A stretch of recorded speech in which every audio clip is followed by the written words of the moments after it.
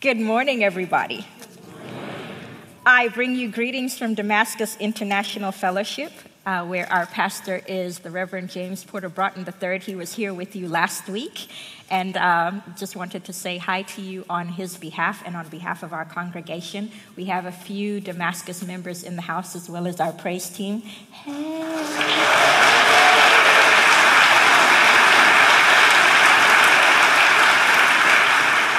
And I'm also here with my wonderful, supportive husband, Reverend Blake Johnson.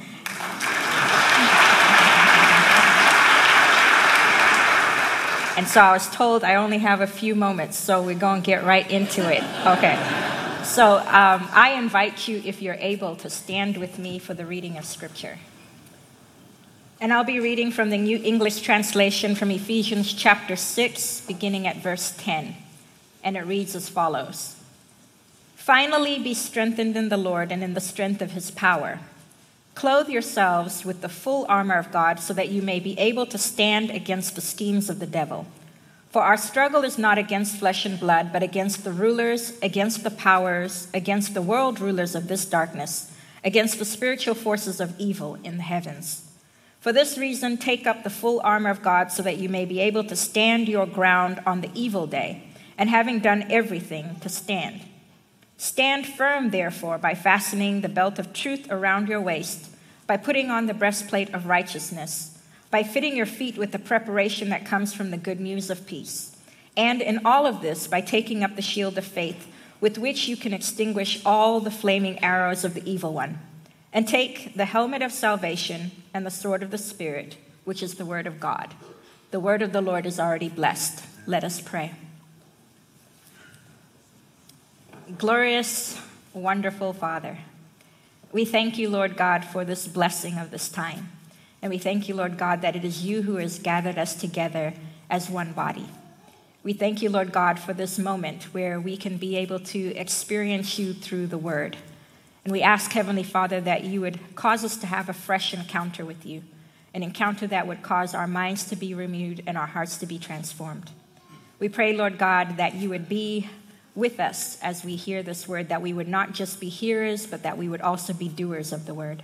I ask, Heavenly Father, that you would preach to me as you preach to your people, that you would bring forth new life, new hope, as we hear your message of peace. This is our prayer in Jesus' name. Amen. So this morning, when I spoke to the congregation at 8:30, I promised them that I would make you do the full survey, and I would make you confess and raise your hands. But I was thinking about it, and I decided, that's probably not fair. Maybe I'll save it for the 11:45 group. So you can raise your hand if you want to. But I just wanted to start off by letting you know that the title of my sermon is The Power of Truth. And I'm sure most of you have heard the statement that says the truth will set you free. Whether you're a believer in Christ or not, we love that statement. And the main reason why we love it is because it's the truth. We just love the truth. But for those of you who are familiar with Scripture, you know that that phrase comes from the Gospel of John, and it comes from chapter 8, verse 32. Truth is something that we all value no matter who we are. Whether we're believers in Christ or not, we value the truth. And the reason why we value the truth is because the truth has power. The truth has the power to set you free. That is the truth. Why do we value the truth? Well, I think we value the truth for one simple reason. We value the truth because we cannot stand lies. Researchers claim that on average, we are lied to anywhere from 10 to 200 times per day. They can be little white lies, half-truths, fibs, exaggerations, false advertising, or fake news, whatever you want to call it. We get lied to often. And we contribute to that process because research says that, on average, we lie twice a day. I can prove it. Here, how many of you have a cell phone? You can raise your hands for that one. How many of you with a cell phone have ever not answered a call and said it's because you didn't hear the phone? That's a lie. How many of you have looked at your spouse or your significant other when they say to you, honey, do these jeans make me look fat? And you say, baby, you look as good as you did the day that I met you.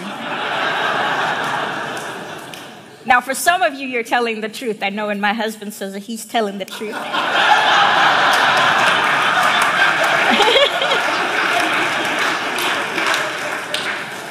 But for some of you,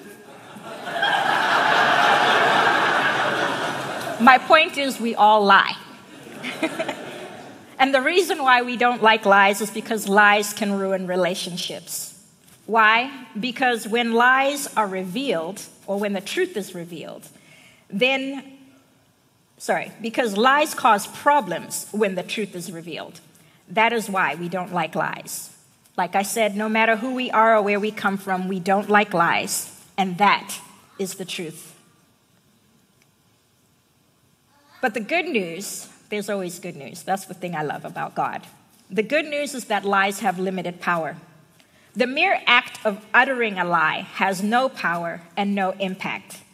So, for example, I can say to you right here, right now, today is Saturday, and today the sky is purple. That doesn't change your life, even though that was a lie. Lies only begin to have an impact, and they only begin to have power when we start to believe the lie. And this is the reason why Paul spends so much time in the book of Ephesians speaking to them about the truth. Let me break it for you down this way. When you're studying about counterfeit money, the one thing that you do not do is you do not spend every day, single moment of your time looking at the counterfeit. The reason why you don't do that is because counterfeits are always changing. While you're trying to study what they did yesterday, they're coming up with something new for next week. So if you focus on the counterfeit, you'll always be behind. But if you want to be ahead of the game, what you'll do is you'll invest your time studying what is real. So you'll take that real $100 bill and you'll study everything about it to know the texture of the paper, the color of the ink, where exactly the watermark is, all of the lettering, how they wrote it, and make sure that, first of all, you know that there's a difference between a $100 bill and a $1 bill, but also to know that there's a difference between a real $100 bill and a fake a counterfeit $100 bill.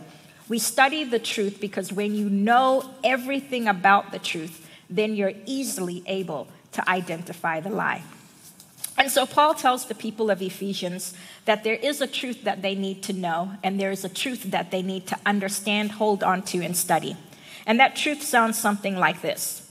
He says, brothers and sisters in Christ, you all know that God himself is power. And you all know that you must be connected to God in order to experience that power. You all know that when you are without Christ, you experience power by connecting with the cosmic forces of darkness. But now that you are in Christ, you no longer need that power that comes from the cosmic forces. Now that you are in Christ, I'm letting you know that the God of the Jews has shown himself to also be the God of the Gentiles. This God is your Father, and he has given you full access to himself through Jesus Christ by the one Spirit. He did this by making both Jews and Gentiles into one group. That is the truth. The truth that Paul is emphasizing is the truth that we are already one and that we have always been one. The truth that Paul is emphasizing is the truth that has always been in God's plan. Paul wants these faithful people, the people of Ephesus, to now value the truth about unity. But what does unity have to do with Ephesians chapter 6? Ephesians chapter 6 is talking about a battle. It's talking about a struggle. It's talking about the armor of God. But in verse 12, we see that it says, we wrestle not against flesh and blood, but against rulers, against powers, against world rulers of darkness, and against the spiritual forces of evil in the heavens. It lets us know that we are not fighting against each other anymore. Why? Because we are now one in Christ. Through Christ, we have been reconciled to God, and through Christ, we are now connected to each other. Basically, what Paul is letting them know is that the letter of Ephesians is about relationship. Everything that we do in Christ is about relationship. Since the beginning of creation, the battle has always been a battle for relationship. If you remember in the book of Genesis, when the serpent approaches Eve, He changes God's words just enough to cause her to forget that God's command was really an invitation to be in relationship with him and to be in relationship with each other and with creation. You see, what the serpent allowed Eve to do or caused Eve to do is he caused her to take her eyes off of relationship. If you're in relationship with somebody who gives you everything, wouldn't you want to give them something back? Wouldn't you want to give them something back if they asked for it? For those of you who love candy like I do, if you're given an entire bag of candy, and notice how big my bag is, right? If you're given an entire bag of candy and the person who gave it to you says, "Can I have one piece?" That's not a bad thing for them to ask. But if you take your eyes off of relationship, instead of looking at what you have, you want to keep your eyes on what you don't have. And so your eyes are following that piece of candy as they take it, put it in their pocket, unwrap it, put it in their mouth, and all you can think about is, they took my candy. And you forget that you have this whole bag of candy. That's what Eve did. She forgot that God had said to her, "You have everything that I have created. Every single tree that bears fruit or bears seed, it belongs to you. I'm just asking for one tree." But instead of focusing on the orchard, she focused on that one tree and said, "God is withholding something from me." And because she said, "God is withholding something from me," it fractured the relationship. And so Paul is warning the people of Ephesus, and he's warning us as well. He's saying to us, remember that everything is about relationship. Keep your eyes on the relationship, because when you don't, that is how you become tossed and blown around by the deceitful schemes and tricks of the enemy. Paul warns the church of Ephesus, and he tells them that God has given us everything, and he has reconnected us to himself and given us full access to him. And he has reconnected us to each other through reconciliation and unity. And then he reconnected us to creation by pointing us back to our purpose. God has given us an identity, he's given us a relationship, and he's given us a purpose. And in our purpose, God said to Adam and Eve, and he said to Noah, which he also says to us, he says, "Be fruitful and multiply." And when we hear "be fruitful and multiply," we often think about that in terms of numbers. We think about, I need to do something so that I can get an increase and I can count it. But that's not what God is talking about. And so he sends Jesus, who breaks it down for us in another way so that we can understand it, because we didn't get it the first time. And Jesus says, "Go to all the nations and make disciples." That's how you're fruitful. That's how you multiply. But even when we go on our mission trips are not about just bringing people into the church. It's always about relationship. It's always about helping them to know what motivated you to go to them in the first place. The thing that motivates you to go on a mission trip should be the fact that you understand the truth that we have been given. The truth is that we are one, and we have always been one, and that has always been God's plan. And so when I speak the truth to you, I'm speaking a message of peace, and I'm speaking a message of reconciliation, and I'm coming to you with love. When we say speak the truth in love, we're not talking about, my brother, my sister, you got a little bit of mayonnaise, or her. That's not what the truth is, and that's not how you speak the truth in love. Speaking the truth in love means that what you're recognizing is that it is love that compels you to share the truth. Because I love you, because I love God, I share the truth with you, which is the truth that we are one. But like I said, the challenge has always been a challenge and a battle for relationship. From the beginning of time, God planned for us to have a relationship, identity, and a purpose. But this identity, purpose, and relationship serves a particular purpose. It serves to be an identifier. If you remember when Jesus was getting ready to go to the heavenly places, it says in Ephesians, he is seated in the heavens next at the right hand of the Father. If you remember, before he left the disciples, he said to them, "I need you to stay here in Jerusalem until the promised one has come. And when the promised one comes, you will receive power so that you can be my witnesses." That power that we receive is a power that Paul is talking about when he speaks about the overwhelming greatness of God's power, which is now working among us as believers. That power that we receive through the Holy Spirit is a power that allows us to be witnesses everywhere that we go. And that is the truth. The truth is, God's power is revealed by our unity. And this is the reason why Paul spends so much time telling the Ephesians who they are. Because when you know who you are, it impacts what you do. Unity is our identity. We were created for relationship. It is this power that is contained in our God-given identity, which Paul says is constantly under attack by the tricks of the devil. If you know anything about Scripture, or if you don't feel like reading Scripture, you can look at your own life. Whenever God speaks to you about your identity, soon after he says something about who you are, that is when your identity comes under attack. But since this is a sermon, I shall use Scripture to prove what I'm saying. When God speaks to Abraham and he says to Abraham, I will make you a great nation, the first thing that is challenged is the fact that how can I become a great nation when I don't have a child yet? When he speaks to David and he says, you are my chosen king, the thing that is challenged is how can I be a chosen king when I'm sitting with the sheep in the field? And I'm not sitting with them for 1 week after I was anointed. I'm sitting with them for many years. When God speaks to Jesus at Jesus' baptism, God says, this is my son whom I love, with whom I am well pleased. But soon after that, the devil comes to Jesus and he says to him, if you are the Son of God. These statements are meant to challenge us and cause us to doubt the identity that God has given us.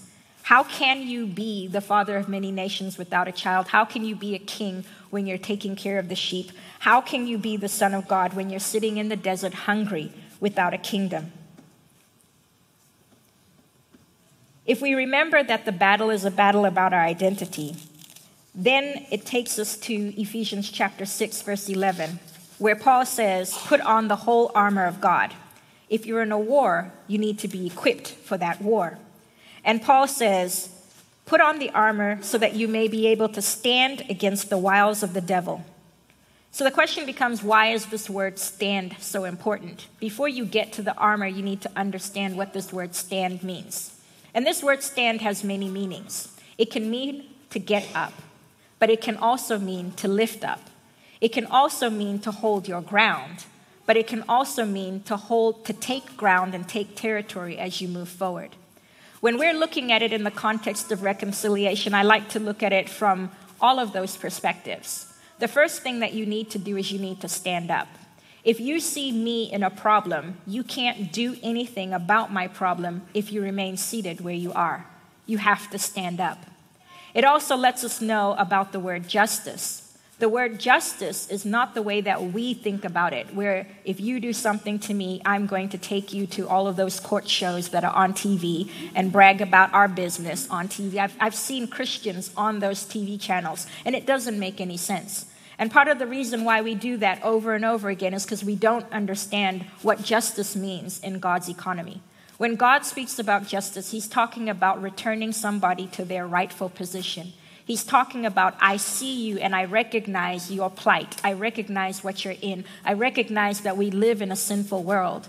And because I recognize all of this, but because I know your God-given identity, I also know that you're where you are either because somebody who didn't know their identity put you down in a different place from where you should be, or because you didn't know your identity, you fell down into a place where you shouldn't be. And so because I recognize that I also come from that place where God has forgiven me and God's justice has elevated me so that now I too am seated at the right hand of the Father, then when I come to you and I stand wearing my full armor, I'm not coming to fight with you. I'm coming to fight for you. The picture that comes to mind is a picture of my favorite movie, or one of my favorite movies, because there's 3 of them, Taken 1, 2, and 3, right? Where I can't remember if it was Taken 1 or if it was Taken 2, but I love the part where the daughter has gone on a trip. I think she's in France, and she's in her room and someone breaks into the room. And she quickly runs to her bedroom and she hides under the bed and she calls her dad. And she says, Dad, there's some people in this house. And he says, this is what you're going to do. And he tells her what she should do. And what he tells her is because of who he is and who she is to him. And then he says to her, now give the phone to the bad guys. And he says to them, this is who I am. This is who she is. This is who you are. And this is what's going to happen to you.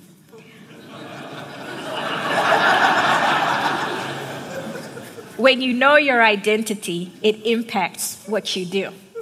And so Paul says to us and to the church of Ephesians, know who you are, so that when the powers and the principalities come against you and they try to take your brother and your sister captive. And I'm not talking about brother and sister as in the person who was born of the same mother or father of you. I'm talking about the people who are sitting next to you. I'm talking about the people who are in other churches who are also believers in Christ. We are all brothers and sisters. And so when you look at what they're going through, and you say, I see my brother and my sister is hurting. I see my brother and sister is in pain. I put on the full armor of God because like Liam Neeson, I know who I am.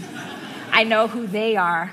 I know who my father is. I know who the enemy is. And I know what's going to happen to the enemy. And I know what I'm going to do. And I know what's going to go down right now.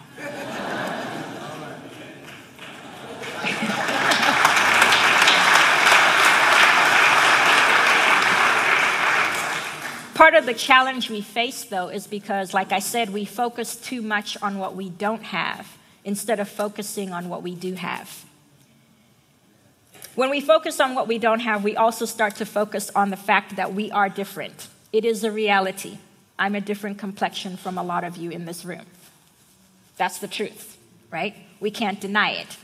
It's the truth that people who come from the country where I grew up speak a different language from you. That's the truth. And so what we start to do is we start to focus on these differences and we start to question, well, why do I need to be one with somebody who is different from me? And it goes back to what I said earlier, that it has always been God's plan for us to be one. We focus on the fact that we speak different languages. And part of the reason why we get confused, like I said, is because we have perverted the gospel. Instead of preaching a gospel of reconciliation, instead of preaching a gospel of peace, we have preached a gospel of numbers and increase. And so when I look back at Genesis and I'm not looking at it from the perspective of relationship, when I think about the Tower of Babel, I say God did that. God separated us on purpose, therefore we need to remain separate. But if I look at it from relationship, and I look at it from the perspective of love, and I look at it from the perspective of identity and purpose, what I realize is God had always intended for us to increase, which means I need to move in order to do it. But at the Tower of Babel, what they did is they decided to stay in the same place. So because God loved us, and out of his love, he said, I want you to be who I created you to be, he scattered them by giving them different languages. Because sometimes when you're dealing with a child, you have to do something that forces them to do what you want them to do for their own good, right? So he scattered them. And when they scattered, that is how they ended up moving forward to the ends of the earth. We see this again in Acts. When Jesus said, stay in Jerusalem until the Holy Spirit comes, they stayed, and then they stayed. They forgot about the part where he said, go to the ends of the earth. And so God had to scatter them using the persecution. It doesn't mean God caused the persecution. It doesn't mean that God caused them to stay in one place to build the Tower of Babel. But it does mean that God, who is able to make all things work together for the good of those who love them, used those situations to say, I'm going to set you back on course. And so at the end of the day, we realize that being on purpose means that the language that separates us is not the important thing. The important thing is that our differences reflect the glory of God. Our differences are meant to point to the fact that God is the most amazing, that he is the most powerful, that he is more powerful than all of these principalities and rulers that come against us. And so when we understand that, then we realize that the one common language that we speak is the language that Paul talks about in Ephesians, and he says that it's the language of kindness, compassion, and forgiveness. Those things are universal. And so at the end of the day, when you think about, do I like my Christmas decorations before or after Thanksgiving? I no longer use that as something that'll separate us. I did try to bond with some young people based on the fact that we all like our decorations after Thanksgiving, but then I thought about it afterward, and I said, when I'm doing that, then I'm distancing myself from everybody else who likes them before, right? It's the same thing when we think about sweet potato pie versus pumpkin pie. We're not separate just because you like one thing and because I like the other. What we realize is that the oneness has always been there, and the oneness is something that we need to hold on to. And so when you stand in recognition of that, then you put on the armor of God, you realize that the armor of God serves one purpose, and it serves to protect the truth that we have been given. The belt protects our oneness. The breastplate protects our heart, which has now been softened by God to allow us to embrace each other. The helmet of salvation protects everything that we know about Jesus Christ and everything that we know about the power that he has that has reconciled us and pulled us out of darkness into his marvelous light. The shoes that we wear help us so that we can stand firm. And remember, standing is about me standing up for your benefit and lifting you up for our benefit, so that I can stand in that gospel of peace and continue to move forward, not by myself, not for myself, but with you. I don't leave you behind. And then I hold on to that shield of faith, recognizing that God is my shield and he is my great reward. And every single piece of faith that I have in him reminds me that he has all power in his hand and nothing can defeat him. So if nothing can defeat him, nothing can defeat me. And so I hold on to that sword, which is the word of God, which is the truth that Paul has been saying, which is the truth that I've been telling you, which is what? That we are all one. Hold on to that oneness. Don't let it go. Amen.